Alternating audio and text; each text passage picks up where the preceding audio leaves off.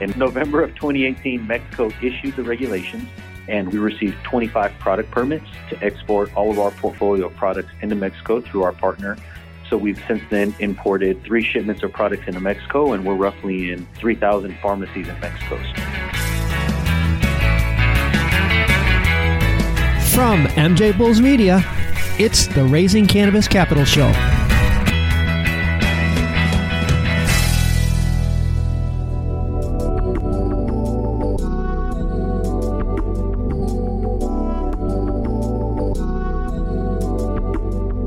Today in Raising Cannabis Capital, we are joined by Carlos Frias, the CEO of GL Brands. Carlos, welcome to the show.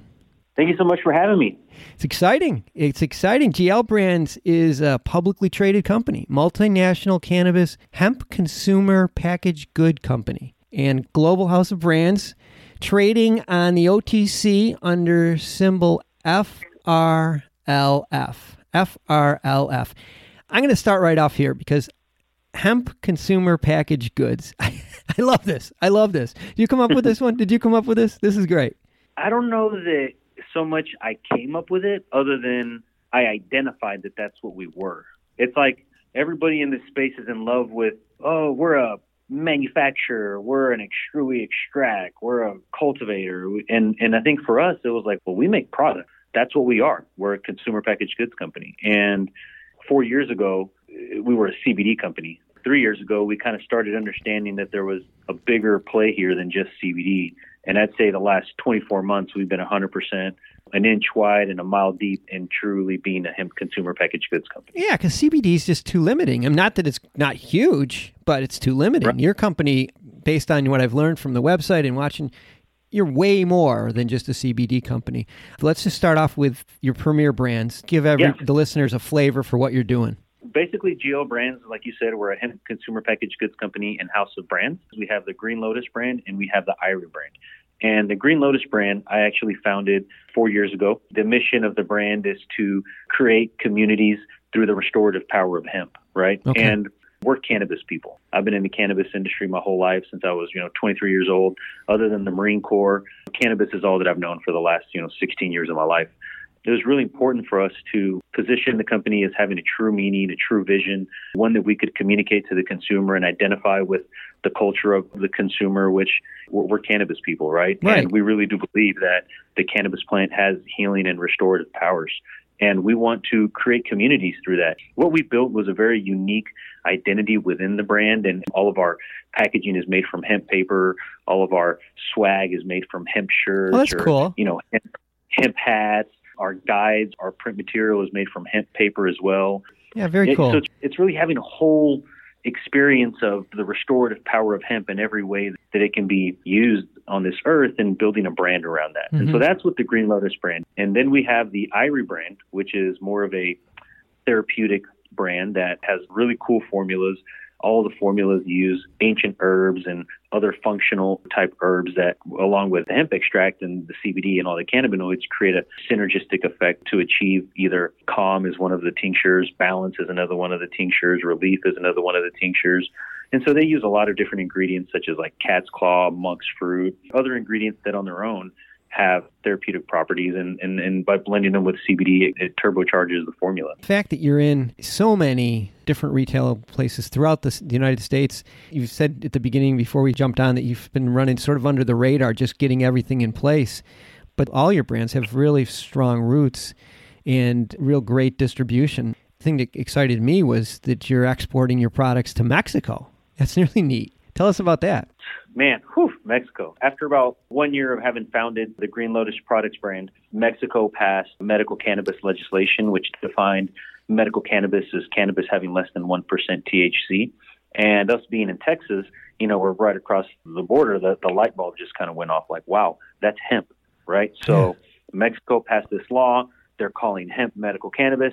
We got to go figure out what the hell's going on. So luckily, I have family members in Mexico. One of my family members is actually a congressman in Mexico. So I was able to talk to him and kind of network a little bit and get to the agency, COFEPRIS, which was drafting the regulations for this law that had passed. So we were able to communicate with Cofepris and understand kind of where they were trying to take the regulations and the industry. And at the same time, met a great distribution partner in Mexico, and they have 40,000 points of distribution in their network. And we developed a partnership, and together we lobbied the Mexican government, and we're there kind of from the very beginning of when they started drafting regs. We were able to comment and kind of help drive some of that process. And in November of 2018, Mexico issued the regulations, and we received 25 product permits to export all of our portfolio of products into Mexico through our partner. So we've since then imported 3 shipments of products into Mexico, and we're roughly in 3,000 pharmacies in Mexico. So we're in, we're in GNC Mexico. Oh my gosh. We're in Farmacia ISA Mexico, which has 13 points of sale, and then 1,300 kind of independent pharmacies throughout the country. I mean, if you would have said like 10 years ago, hey, I'm going to interview a U.S. company who's going to export cannabis to Mexico. Right. I'd be like, what, are you kidding me? It's upside down. It is so funny. That is so funny. This is another thing I think is really unique to your company is that you're active in the futures market. You purchase a lot of hemp in advance so that you can lock in on your pricing. Yep. Yeah, so it's kind of interesting. Whenever we started the company, sourcing was a lot more difficult. Compartmentalized the market was, and you had pockets of growers and pockets of extractors, and nobody really had scale. And at that point, what we'd have to do to secure our crops was we would purchase hemp ahead of time on futures contracts. So we'd partner with farms and buy their crops on a futures contract, which at that time made a lot of sense because we would buy it at a discount because there was limited product, right? So we were buying hemp ahead of time, then we'd take that to our extraction partners who would then extract that into an oil for us, and then we would then make product out of it. Now, fast forward to 2020, prices have compressed, and it's getting a little bit more difficult to kind of predict where the market's going to be.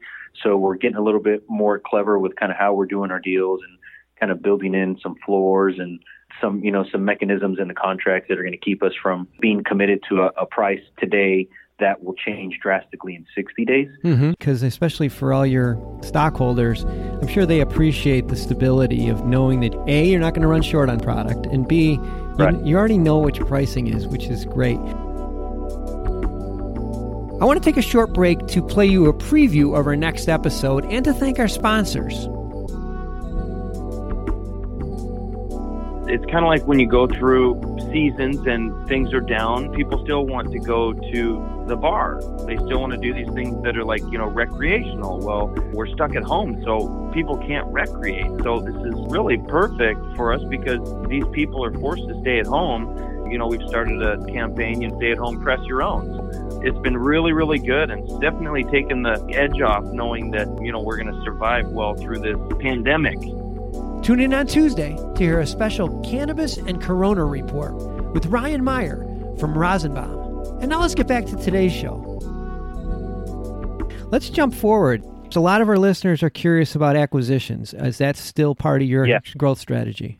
Yeah, so I think that we will be looking at some acquisitions in the future. I think that ones that make sense and align with the mission and the vision of the company and our infrastructure. I think that we will be adding brands either organically or through acquisition here in the medium to long-term future. But yeah, definitely a part of our growth strategy. And really, I think that the way that we're looking at the world over the next 24 to 36 months is to be true to our mission and our vision of being a hemp consumer packaged goods company and beginning to, number one, building brand equity, right? Focusing all of our effort on building the equity in our brands. And how do we do that? We do that by creating experiences through our brands that connect with consumers. That's done through the design element of the brands, the packaging, the experience that people feel whenever they open the packaging and they go to your website and they chat with a customer service representative. And it's communicating those brand messages over and over and over way through experiences. So it's building the brand equity because at the end of the day, once hemp is on every shelf, the only thing that's going to have value is brand. Number two is to continue to expand our distribution network here in the United States and in Mexico and in other parts of the world. We want to conquer kind of one country at a time. We feel that we have a pretty good footprint in the United States. We're in about 1,700 points of sale. We just closed a really big retail pharmacy chain that is adding another 2,000 points of sale next month.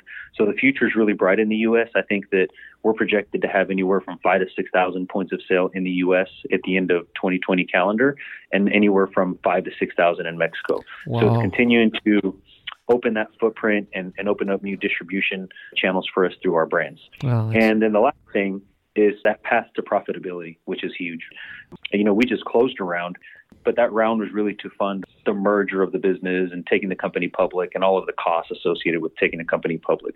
And I think that for us, it's really important over the next 24 months to be very fiscally conservative and use our capital intelligently, because we do not want to become dependent on the capital markets. We want to have a self-sustainable, profitable business. Wow.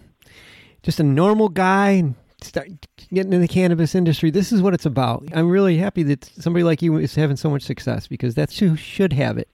Guys like you, just started right off in this industry and just plugged away, and now it's working for you.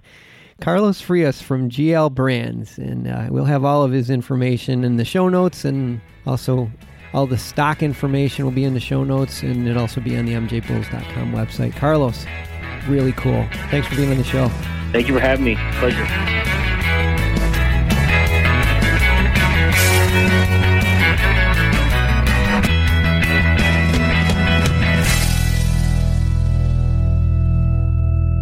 Thanks for listening to today's show.